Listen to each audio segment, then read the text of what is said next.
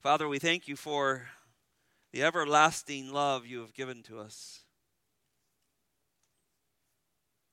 It's everlasting, and so we know only a portion of it now, and that portion is marvelous.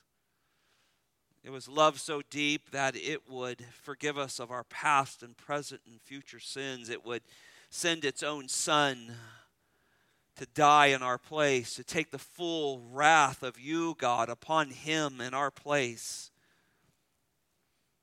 It's a love demonstrated in substitutionary death. It's a love that is sacrificial.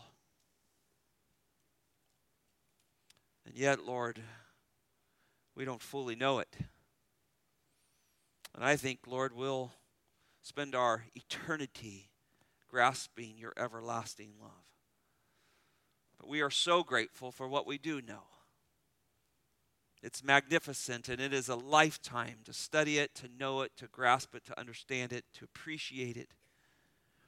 And we thank you that you do love us that way.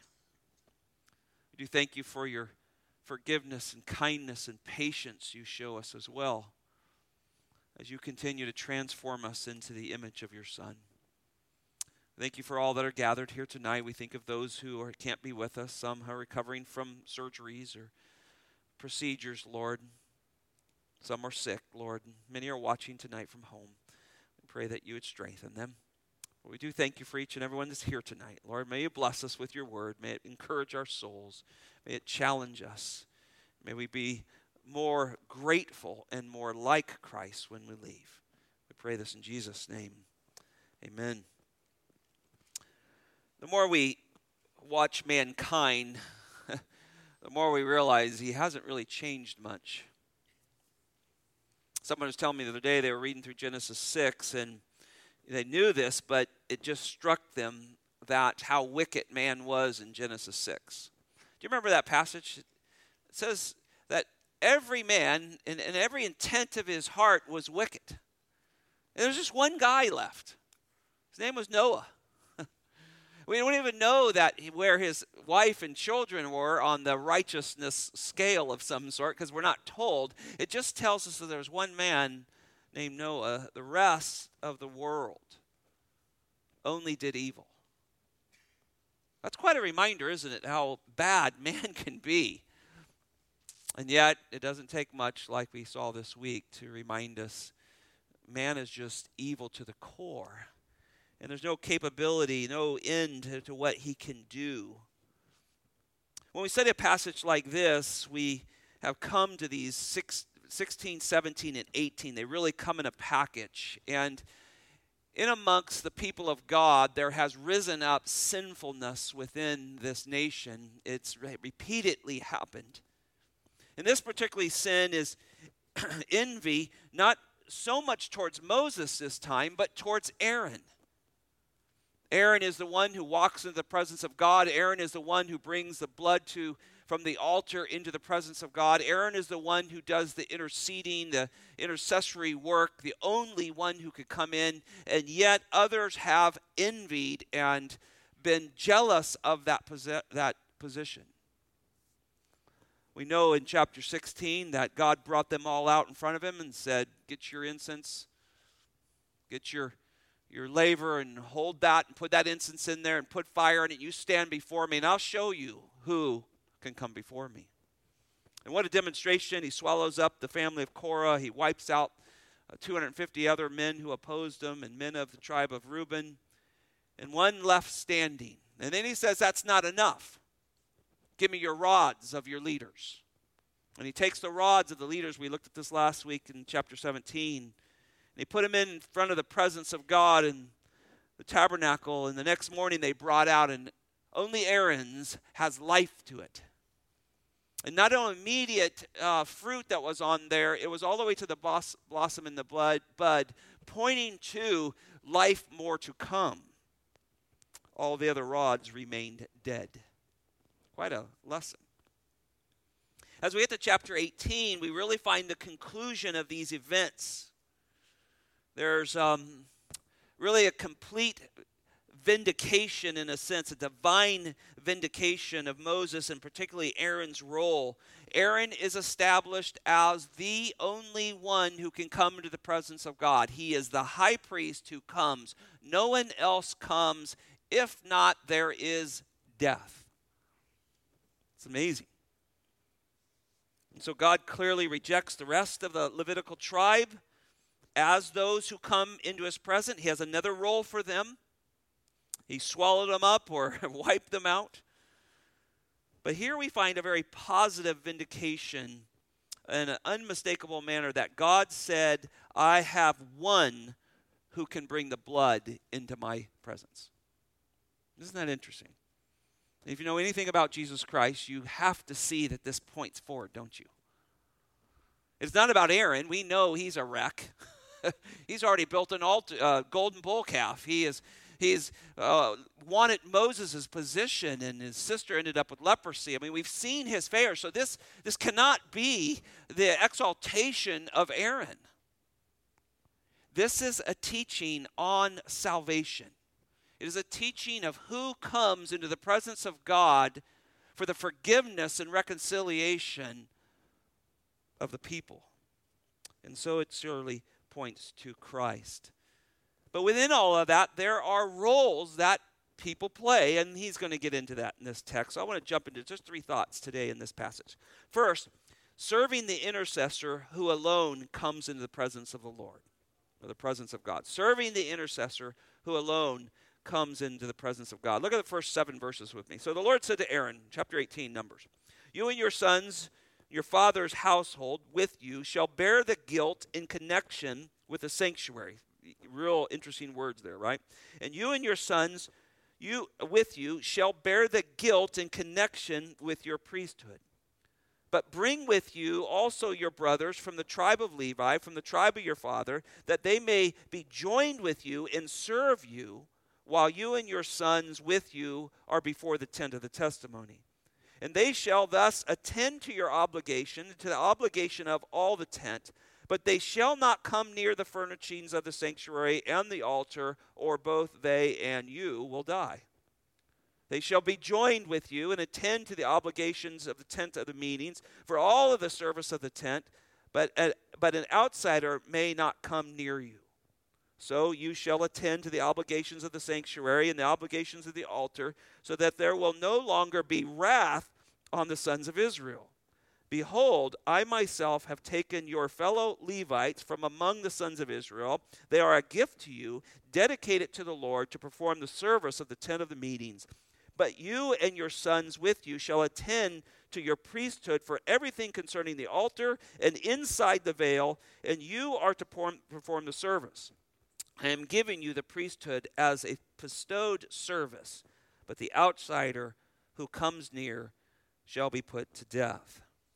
Now there's a clear theme here when you read this. There is just one who can represent the nation.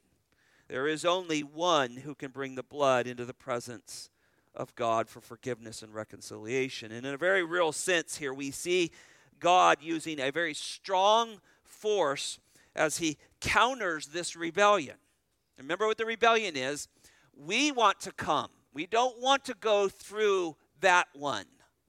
We want to come our way. We want to come into the presence of God. And so we see this very strong rejection of that, rebellion. And yet here he's giving a very positive reinforcement to the design he laid down, that Aaron is the one who comes into his presence. And so there's this unmistakable judgment in 16 and 17.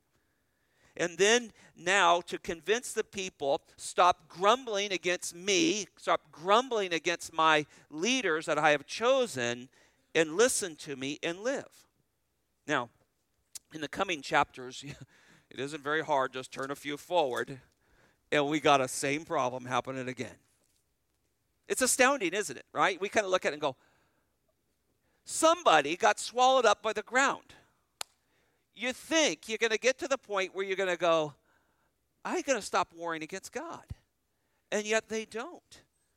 And so you go, why does this happen? And it isn't hard to think, brothers and sisters, this is the state of depravity.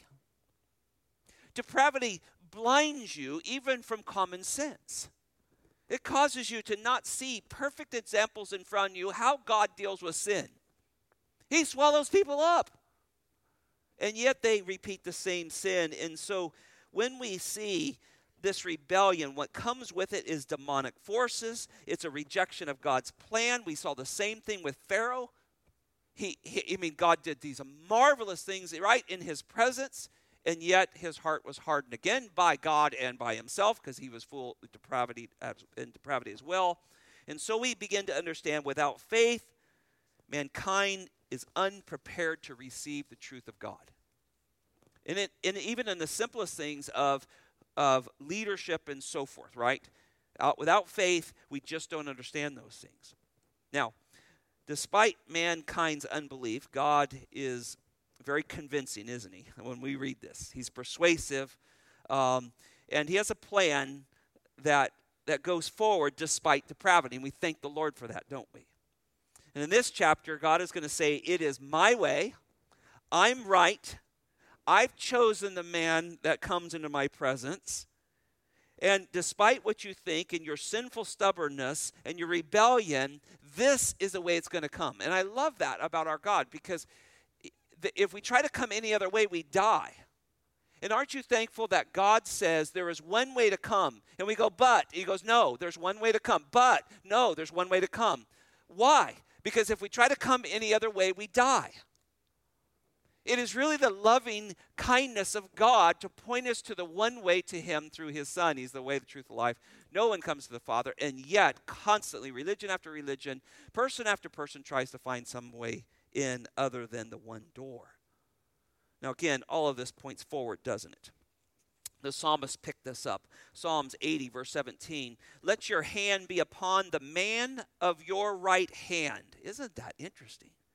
Where's the Lord right now? He's at the right hand of the Father. That's where he's always been. So the psalmist says, let your hand be upon the man of your right hand, upon the Son of Man, whom you made strong for yourself. I mean, we just see that in the Scriptures. The Lord strengthens and perfects Christ, Hebrews tells us. And he is the authority of God. He is from the right hand of God, and that is the way we come to him.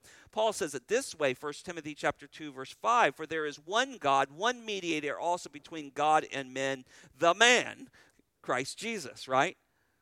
And so in Israel's case, this sign was simple. Aaron's rod shows who has life, and life comes from God, right? And so the rods were brought out. He had life. The rest were dead. And it's just an unmistakable sign. Who was the man of God, of God's choosing at this point? And if people desire life, come God's way. All else die. And that's the message of the gospel, isn't it? Right? The wages of sin is death. You want to come your way, you die. But the gift of God through Jesus Christ is eternal life, isn't it? And so there's life through Christ. There's life through the one way that God has sent. And there's death any other way. You know, that's really narrow, isn't it? The world doesn't like that message, do they? They just don't like that. It's too inclusive. It's too narrow. Yeah, praise God it is. Because you would never know how to get to God. And it's great to say, well, here's 5 ways. Pick one. Let's see if you make it. What a horrible way to live, right? God says, no, there's one way. It's through my Son. It's through faith in him alone. And I'll grant you the faith. And you'll repent and you'll follow me. So this is an unmistakable difference between life and death. Look at verse 17. They knew this. Chapter 17, verse 12 and 13. Then the sons of Israel spoke to Moses, saying, behold, we perish, we are dying, we are all dying. Everyone who comes near to the tabernacle of the Lord must die. Are we to perish completely? Yeah, keep trying to come the way you want it to come. Yeah, you're all going to die. And certainly that was physical at this time, right? You're going to walk into the presence of God, and you're not Aaron, you're going to die. But spiritually, that's so true of all of us, mankind as well. So Aaron was to bear the guilt. Look at verse 1. Isn't that interesting? You and your sons and your father's household with you shall bear the guilt in connection with the sanctuary. They really bared that guilt as they brought that blood in. That guilt was put on them as they came into the presence of God. And I mean, we don't have to go very far, right? Then we start thinking, Christ bore our sins in his body, Peter says in 1 Peter chapter 2. He bore them in his body. What a beautiful connection between Aaron and Jesus Christ. Isn't that beautiful? You're going to bear the guilt. And again, this was year after year, daily sacrifices that happened. But our Lord Jesus Christ bears the sin from Adam to the last believer on the cross. Okay. Just think for a minute. Imagine the weight of that guilt. Just take my sins alone. I couldn't imagine that. Let alone the sins of all of the elect. It's astounding.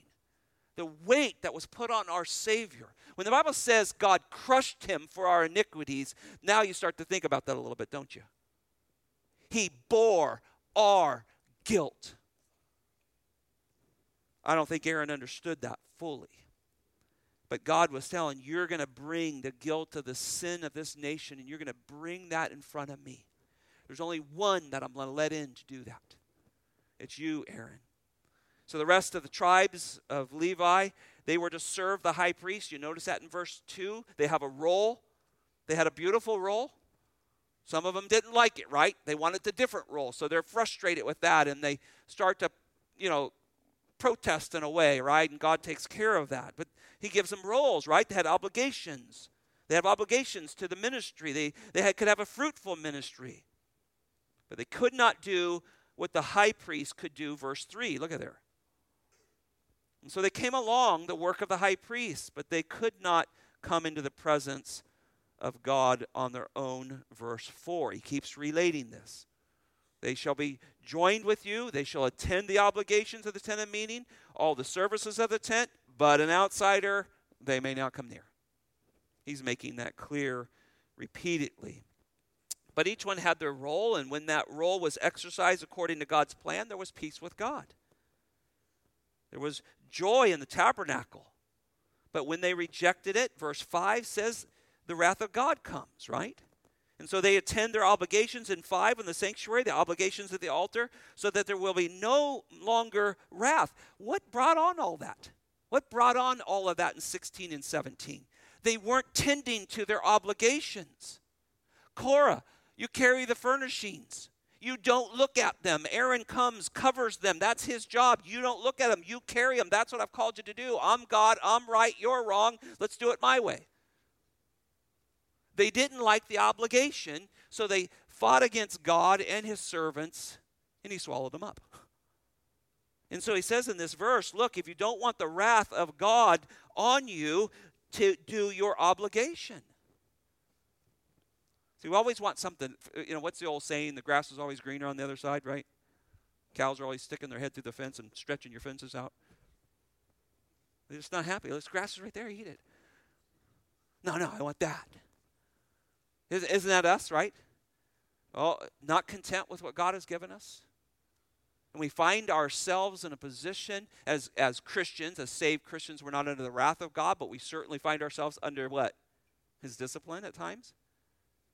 Discontentment is very, very dangerous to us. It's something we should pray for all the time. Lord, give me contentment in my marriage. Give me contentment with my children. Give me contentment with my finances. Lord, please help me trust you and believe in you, what you're doing, and so I will be content in you. Discontentment breeds all kinds of problems, and it brings the discipline on the Lord. And here it brought his wrath. Verse 6 tells us that the entire tribe of Levi was a gift to the high priest. Isn't that interesting? All of them. And they're dedicated to the Lord. Look, you're dedicated people to perform service to him. But you have to do it our way. I mean, you have to do it his way, right? You're dedicated. You're performing these services, but do it our ways. I think that's us, right? Christ is our high priest. We do things his way. Anytime we fight against that, we find a tremendous amount of problems. And if you fight against it in salvation, you'll die eternally. We serve a great high priest. He gives us roles, right? He gives us gifts that we serve as a body of Christ, and it's so beautiful when we do that. God has a design for those things. Verse 7, you see that any other way than God's ways results in death. But you and your sons, verse 7, you shall attend to the priesthood for everything concerning the altar and inside the veil. Right? You got that? You are to do the performing of service. Period. No one else. One guy. And I'm giving you the priesthood as I bestow a service. But the outside who comes near shall be put to death. It's so clear. This is why you hear this phrase a lot around here. Christ alone. It just permeates everything we do. Songs that get chose to sing, preaching, discipling, counseling. It just permeates in all that we do because we know everything else is death. Religion, you're just be religious, die. Try to be good. I'm a good guy. I'm not like that guy. Die. That's why Christ alone is such an important thing to our life. God is a gentle God, isn't he, in a lot of ways. He's very patient. But he's firm. He's a good father, isn't he? That's a good description of a father. He's patient, but he's firm. He knows what's best for his children. And I think you see that in this text. He's reminding this nation, look, I am patient with you. I am firm. I love you. But there are serious responsibilities attached to your role. And if you don't fulfill them, it will cause great problems. And he's being clear, I want no strangers in my presence. Nobody walks into the presence of God but his own Son and those who have been brought to him through his Son. All services were to be performed according to his divine will. What a powerful reminder. And I think what we have to learn from this is I think he's telling Aaron and Moses here is do not fear man. You fear me. You do what I tell you to do. And I think that's that strong, worshipful, reverential fear of God that you care about what he thinks more than you care about what others think. Do you have that? It's hard, right? We live in a society where, man, we are so worried what everybody thinks. You know, how many likes did I get? You know, how many people, you know, do they like me? Do they not like me? Are they mad at me? Are they not mad at me? Right? We just struggle with that, don't we? We need to care what God thinks. Luke chapter 12, 4-5, Jesus says this. I say to you, my friends, do not be afraid of those who kill the body. And after that, they have no more they can do. Well, that's pretty good news.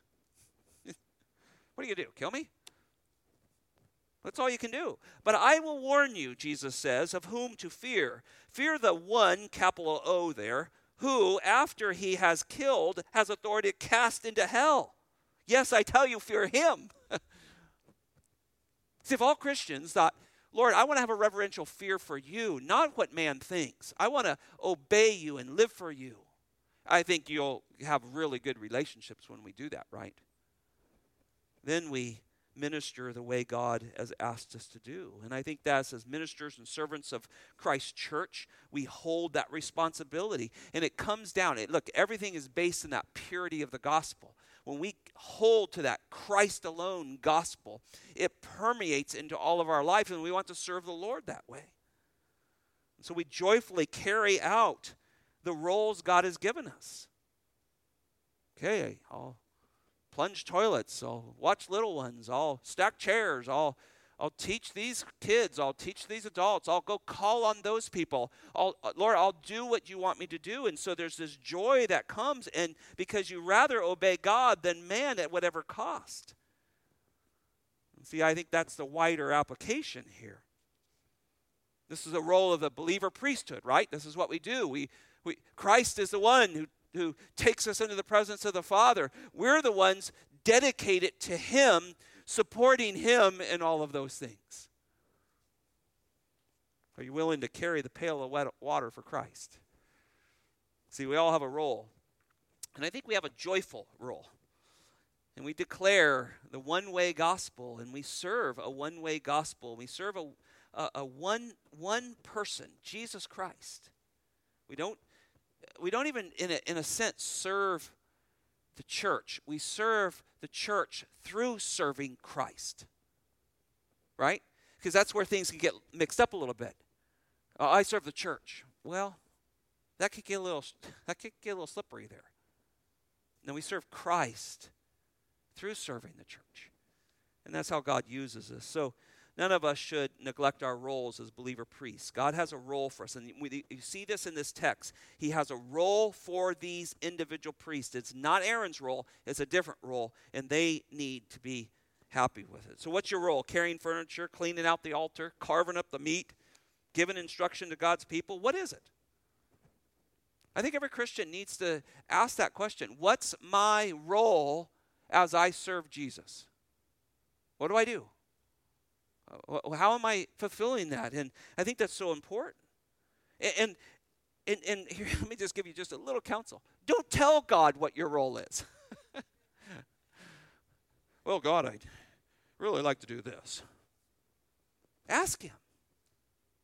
Ask him. God, what do you want me to do? In fact, one of the ways you do that is you look and observe where God is working, and you ask him if you can join what he's doing. Find an area that you see God at work within the church of the Lord Jesus Christ and say, can I do that, Lord? Would you let me do that? I'll hold a broom. I'll do whatever, but I want to do what you're doing. You'll find much joy in that.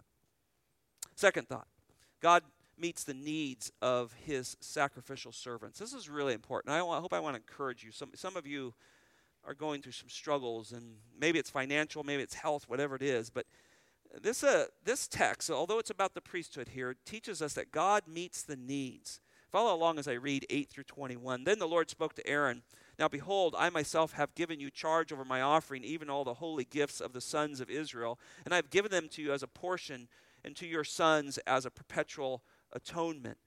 This shall be yours from the most holy gifts reserved from the fire, every offering of theirs, every grain offering, every sin offering, every guilt offering, which they shall render to me, shall be most holy for you and your sons. As the most holy gifts you shall eat of it, every male shall eat of it, it shall be holy to you. This also is yours, the offering of their gifts, even all the wave offerings of the sons of Israel, and I have given them to you and to your sons and daughters with you a perpetual allotment. Every one of your household who is clean may eat it. All of the best fresh oils and all of the best fresh wine and the grains and the fresh fruits of those which they give to the Lord, I give them to you. The first ripe fruits of all that is in their land, which they bring to the Lord, shall be yours. Every one of your household who is clean may eat of it. Every devoted thing in Israel shall be yours. Every first issue of the womb of all flesh, whether man or animal, which is offered to the Lord, shall be yours. Nevertheless, the firstborn you shall surely redeem, and the firstborn of unclean animals you shall redeem. As to the redemption price from a month old, you shall redeem by your valuation 5 shekels of silver, according to the shekels of the sanctuary, which is 20 gerahs. By the firstborn of the ox, or the firstborn of the sheep, or the firstborn of the goat, you shall not redeem. They are holy, and you shall sprinkle their blood on the altar. There's a difference there. And shall offer up their fat in smoke as an offering by the fire for a smooth aroma to the Lord. Their meat shall be yours, and it shall be yours like the breast of the wave offering and like the right thigh. All the offerings of the holy gifts which the sons of Israel offer to the Lord, I have given to you, you and your sons and your daughters with you, a perpetual allotment. It is an everlasting covenant of salt before the Lord to you and to your descendants which are with you. Then the Lord said to Aaron, you shall have no inheritance in their land, nor any portion among them. I am your portion and your inheritance among the sons of Israel. Verse 21 through 24, so the sons of Levi, behold, I have given all of them the tithe in Israel for an inheritance, in return for their service, which they perform, the service of the tent of meetings. The sons of Israel shall not come near the tent of meetings again, or they will bear the sin and die. Only the Levites shall perform the service of the tent meetings, and they shall bear their iniquities, and it shall be a perpetual state throughout your generation. Among the sons of Israel they shall have no inheritance. For the tithe of the sons of Israel, which they have offered as an offering to the Lord, I have given to the Levites for an inheritance. Therefore I have said concerning them, they have no inheritance among the sons of Israel. Now, these verses 8 through 24-ish in there, God's outlining what the priest, particularly first 8 through 21, that's the priest, that's Aaron and his descendants. They receive a recognition for their service, and in return, God meets their needs. So they're responsible for the design sacrificial system. They bear the guilt of the sin of the nation.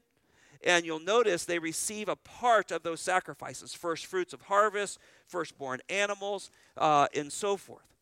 But there was a distinguish between the most holy stuff. There were certainly things go to God, that fat and so forth, parts of that animal that were only for God. Those went up and smoked to the Lord. And they were not to touch those. But most everything else, he gave them a portion. Now, I got thinking about this. And again, I'm always thinking about Christ when I study the Old Testament. Because otherwise, you're down to laws and duties, and you're trying to figure out how this applies to me. It must be pointing forward, right? And so I thought about our Lord Jesus Christ. What God is telling Aaron here is, you serve me, you come my way, you do things my way, and I will meet your needs. I will reward you. I got thinking about Isaiah 53. Look there with me. Let's see what our Father in heaven does for his Son. Jesus obeys the Father perfectly. First of all, he does not have to sacrifice for his own sins like the rest of the priesthood did. He didn't have to do that. And he doesn't have to come year after year, day after day. He doesn't have to do any of those things. He's perfect. But he does come and he offers his own blood. He suffers and sacrifices and becomes the substitute. He's the last lamb. He brings his own blood into the Holy of Holies, Hebrews chapter 9. He walks in there. He brings his blood before the Lord, and the Lord receives that, right? But it was not easy. I don't have time to read all of Isaiah 53. It should to understand, but let's at least start in verse 10. The Lord was pleased to crush him, putting him to grief. Now, I don't know about you, Christian, but that first 5 words are powerful, aren't they? It pleased God to crush the Son. Remember I talked about that weight of guilt. And the crushing is the weight of the sins of all of God's people upon him. Now, let me make sure you're clear, because some people are probably thinking, didn't Christ die for the world? His death was sufficient for the world's sins. But we're not universalist. We believe that there are those who go to hell and those who go to heaven. Not everybody's a Christian. In fact, the Bible is very clear. Few come through the narrow gate. And so what we're talking about, what Christ died for, was the sins of the elect, the sins of all those who would come to Christ. It has to be. Because you either, Christ pays for your sin, that's eternal life, or you pay for your own, that's eternal death, right? So we clear here on salvation. That's trying to make that as simple as possible there. So in verse 10, the Lord was pleased to crush him. He crushed him, putting him to grief. Now look at this. If he would render himself, look at this word here, as a guilt offering. There it is, right connected to Numbers 18. You bear the guilt, Aaron, temporarily, over and over and over.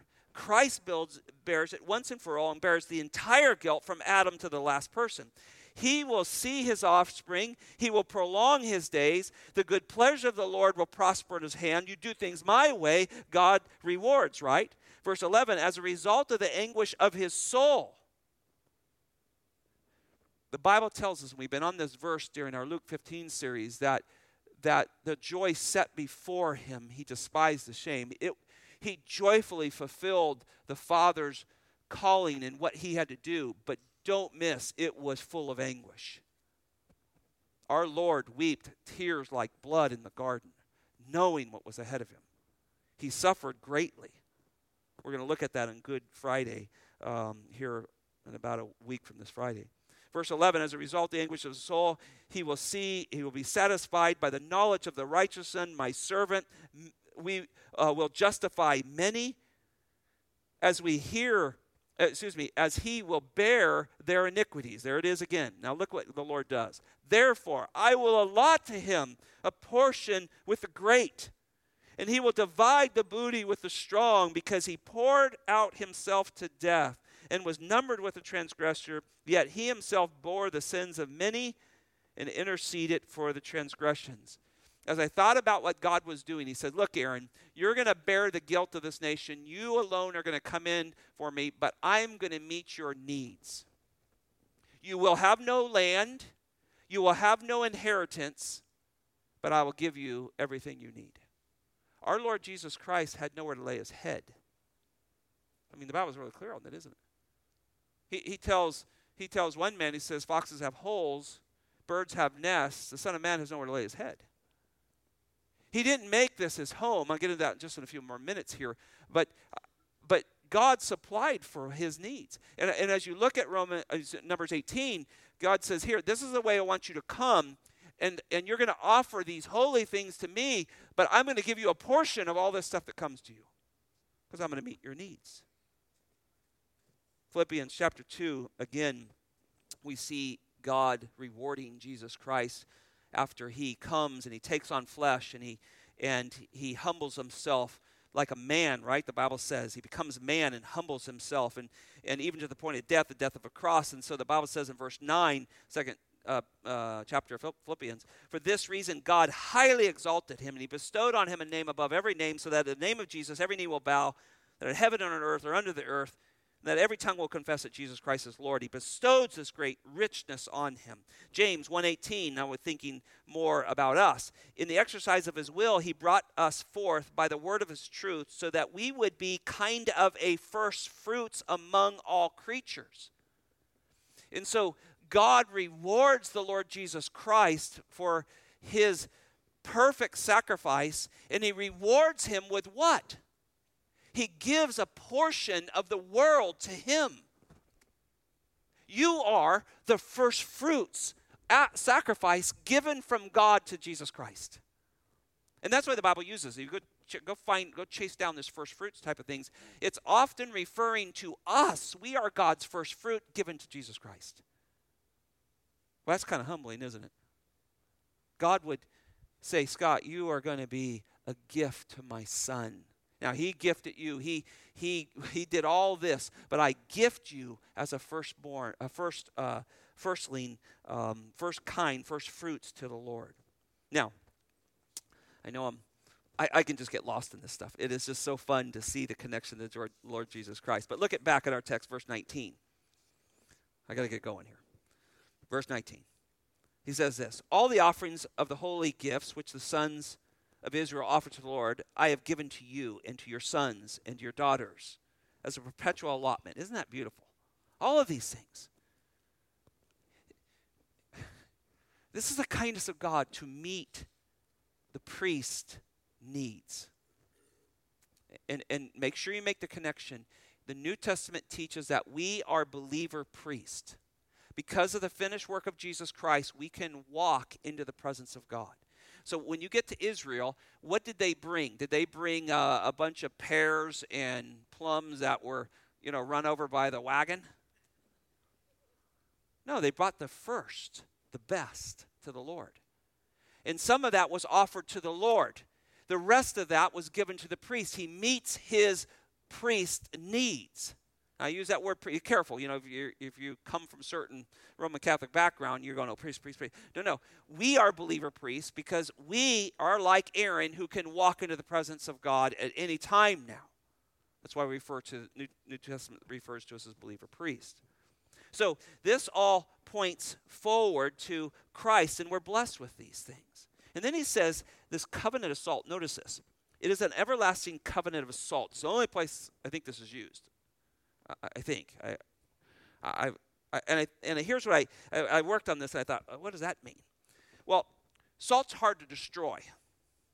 It can lose its taste, but salt's really hard to destroy. And so what the Lord is saying here is this is an indestructible covenant.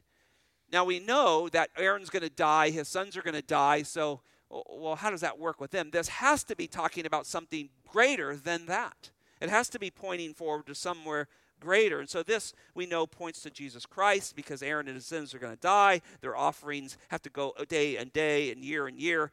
but Christ is once and for all. So this led me to Hebrews chapter 7, 27 through 28. Now listen to this. Jesus, who does not need daily, like the high priest, to offer up sacrifices for their own sins and then for the sins of the people, right? So they had the guilt of their own sins. They had the guilt of the people, because this he did once and for all. Jesus did this once and for all when he offered up himself. For the law appoints men as high priests who are weak, but the word of the oath, which came after law, appoints a son made perfect. And so we all look at this and say, wow, that's our Lord Jesus Christ. And so I see us in several roles. One, we receive, God takes care of us. He gives us what we need. And then you're going to see in a minute that the rest of the Levites are given a tenth, and then they're to give a tenth to the priesthood. So we're given a tenth to the Lord, but then we're also the believer priest who God meets our needs, and he gives us what we need, and he gives us the best often. And so it is the kindness of God. Look at verse 20 with me. Then the Lord said to Aaron, you shall have no inheritance in the land, nor own any portion among them.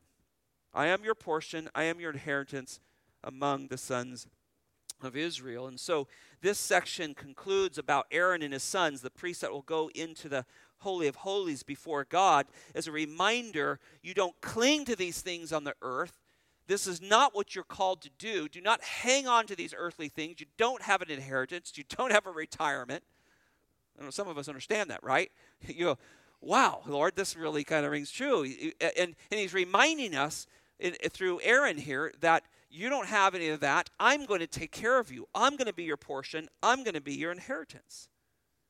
And this is what Jesus taught. I don't have, foxes have holes and birds have nests. I don't have anything to lay in my head. See, Jesus was not of this world. It wasn't his home. His home was heaven. He was here to do a job, and that was to save God's people.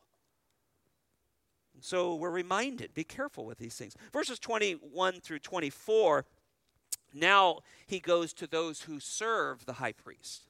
And this might be the better illustration, right, for us. Jesus Christ is the high priest, and we serve him. Verse 21, notice that this is the first time, and if you study back, we've never seen the priests getting a tithe given to them, the Levites. It's the first time given. Now, it's affirmed later. We'll see it in Deuteronomy and then way later in Nehemiah that the priests, these Levites that aren't Aaron's role, are given a tithe. But tithing has been around, right? We go all the way back to Genesis 14. There, when Abraham is sent and he goes and fights against the three kings, beats them, wins Lot back and all of his family. Melchizedek comes out to him, probably a pre-incarnate Christ. That's what I believe he is. He has no family heritage or anything like that. That's another lesson. If you want to go back and listen to Genesis 14, when I preach on it, you can listen to that. But there, Abraham gives him a tenth of all that he has. So we see this in the ancient world, that tithing was a part of worship. It was always a part of worship. And so this now, we begin to see this. And most likely this command for tithing, it's in preparation for Israel. You're going into this land. I'm going to give you vineyards you did not plant, houses you did not build. I'm going to give you grain fields you did not plant. I want a tenth of that. I want that to come to me, and I'm going to give that to the priest, the Levitical tribe, the priests that serve Aaron and his sons, and then they're going to give me a tenth from that. And this is the way the economy of Israel would work. So God was clearly blessing the Levites, right, as he did Aaron. He says, look, I'm going to give this to you. This is a payment for your service. And don't miss, this was a dangerous occupation. It's a dangerous occupation to serve God. And particularly in this, you don't come my way. Remember Eli's sons, Samuel's sons. Earlier, we saw sons who brought strange fire. I mean, it's dangerous. You don't come God's way, you die. But God says, when you come my way, you do things my way, I will reward you. Notice verse 23 and 24. Only the Levites shall perform the service of the tents of the meeting, and they shall bear their iniquity, and it shall be a perpetual state throughout your generations among the sons of Israel, and they shall have no inheritance. For the tithe of the sons of Israel, which they offer as an offering to the Lord, right? So the Reubenites and the Gadites and so forth, right? They give an offering. They give a tenth of an offering of their fruit of their fields, of their animals, of their money. They give that. Some people have done a really lot of work on tithing in the Old Testament, came up with somewhere around a figure that an average Israelite gave 33% of their income to the Lord. Crickets. That was the way the Lord managed the life of the nation of Israel. And so they were taught to give. And so that you can see what's happening here. The nation's going to give and going to meet your needs as a Levite. You've been wanting other jobs, and I've shown you you're not going to have that. You have a job that I've given you to do, but I'm also going to meet your needs as you serve the Lord. If you don't serve the Lord, you die. If you don't do it my way, you die.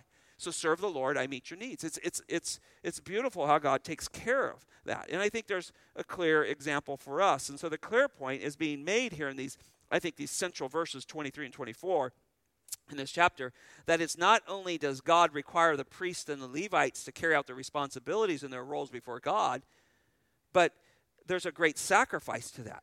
You're not going to have an inheritance. You're not going to have what everybody else has.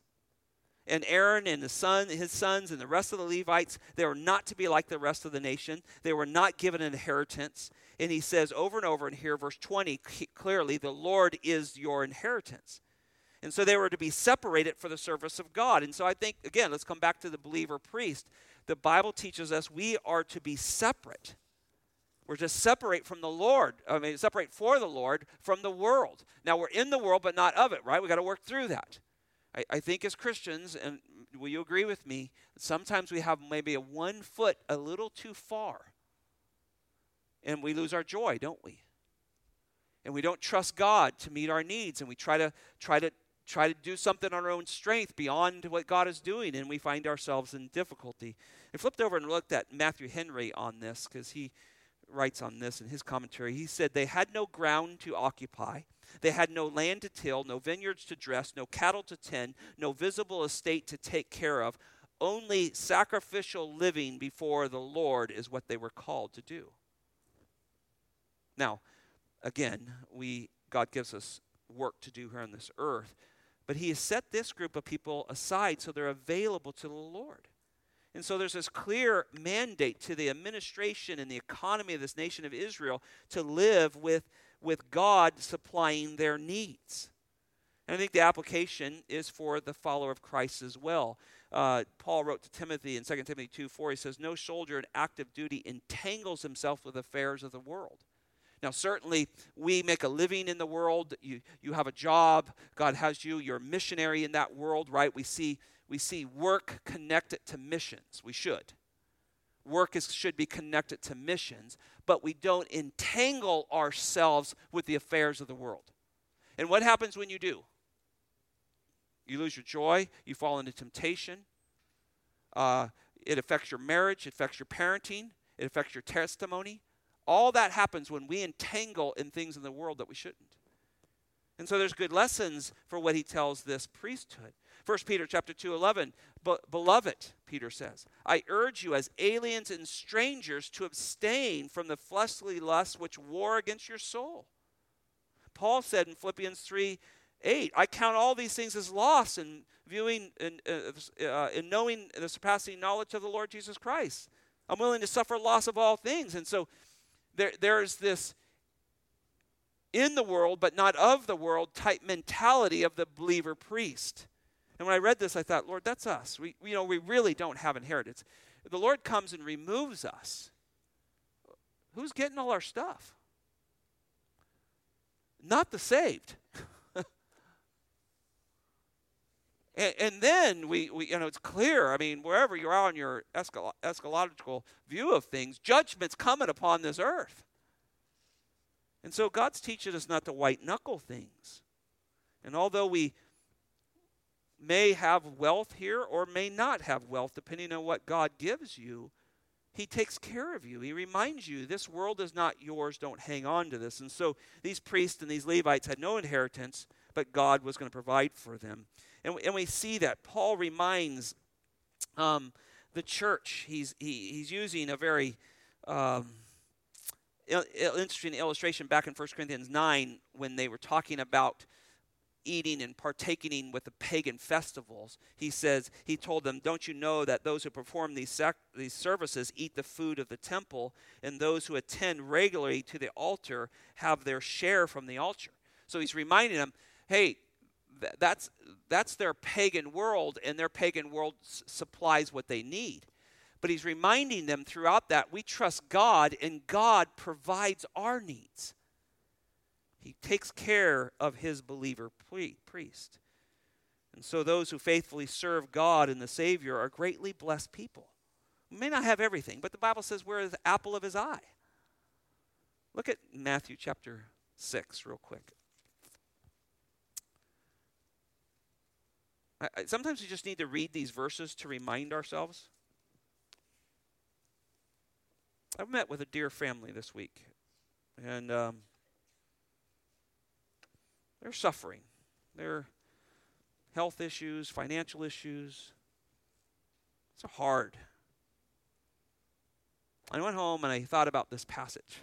I prayed for them. And we can't help everybody, right? And sometimes you hear of somebody going through a struggle and you think, Lord, help show me how I can help them. And you try to do those things.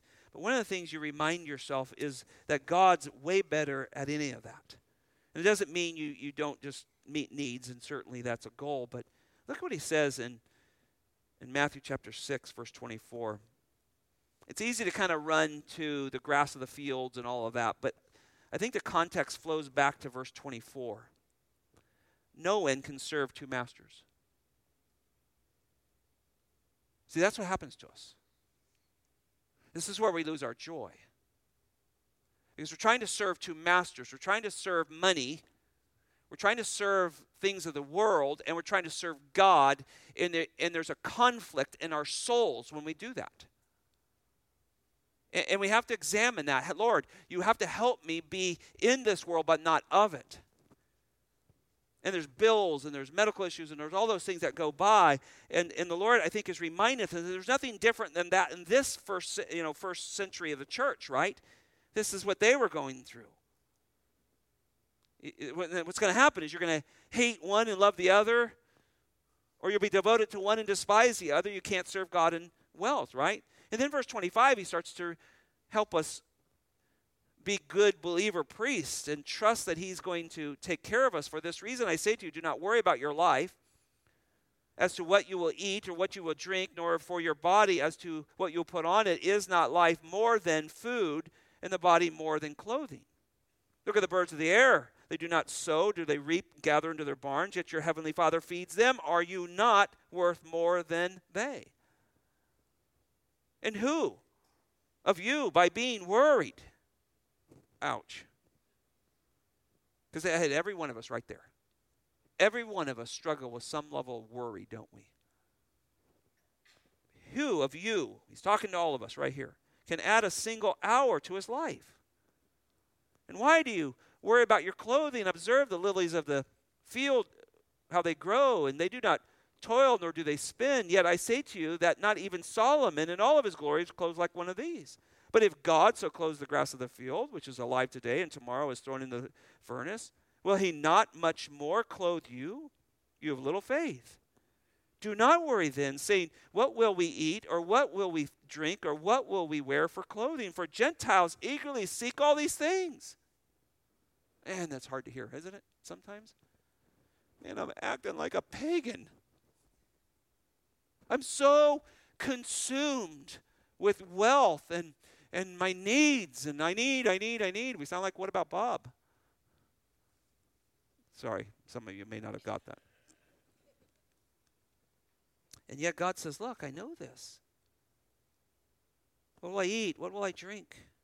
For the Gentiles, the pagans, as you can translate that, the pagans eagerly seek all these things, for your heavenly Father knows what you need, all of these things. And then this, but seek first his kingdom, his righteousness, and all these things will be added to you. And that's the verse that linked me to it. Aaron, you don't worry about those things. You don't worry about your inheritance. You don't worry about the lands and the crops and everything else I gave to all these other tribes. And I gave them the hill countries and all this. I gave them all that. You don't worry about that. You worry about my kingdom and doing things my way. Isn't that good? That's what God wants us to do. And he says, so do not worry about tomorrow, for tomorrow will worry about itself. Each day has enough trouble. But verse 33 says, the Lord will add the things we need to us. Sometimes he adds them pretty skimpy, doesn't he? Like, Lord, just maybe a little more? No. I love you, and I know what you need. And right now, I want to help you trust me. We've all been there, and we may be there again someday. I got to get going. Third, quickly, the blessings of God and the tithes of his faithful servants. Look at these last few verses. I got to get back there. 25 through 32. I always have grand expressions like, I think I'm going to cover 2 or 3 chapters. And you guys just laugh at me. But then I get into it and I go, oh man, Lord, this takes me all over. Verse 25, then the Lord spoke to Moses, saying, moreover, you shall speak to the Levites and say to them, when you take from the sons of Israel the tithe which I have given to you, from them, from your inheritance, then you shall present an offering from it to the Lord, a tithe of the tithe. Your offering shall be reckoned to you as the grains from the threshing floor, or full produce from the wine vat. You shall also present an offering to the Lord from your tithes, which you receive from the sons of Israel. And from it you shall give the Lord's offering to Aaron the priest. Out of all your gifts you shall present every offering due to the Lord from all the best of them, the sacred parts of them. And you shall say to them, when you have offered from its best of it, then the rest shall reckon to the Levites as a product of the threshing floor and the product of the wine vat. And you may eat you may eat it anywhere, you and your household, for it is your compensation in return for your service in the tent of the meeting. You will bear no sin by reasoning for it when you have offered the best of it, but you shall not profane the sacred gifts of the sons of Israel, or you will die. Now, I just have to sum this up, but this is outstanding, right? The tithe that was given to the Levites was subject itself to a tithe, which in turn was paid to Aaron and his sons. Did you catch that? And notice it was the best of the best. So those who are serving the high priest, who's going in bearing the guilt, those who are serving the true high priest, our Savior, our Lord Jesus Christ, we give him a portion of the best. And then notice he said, the rest is for you. What a great lesson on giving, isn't it? Give him the best. Give him the first. And then the rest is for you. And it means they got the stewardship of those things. But he give it. You give the rest. And so this tithe in verse 26 was a tenth of this offering that was given to them. So the nation gave to them. So that was how God produced their fruit. Maybe your job or your company or whatever you work for gives you those. And you take the best of that and you give it to the Lord. The first of that. You give it to the one who goes in the presence of God for you.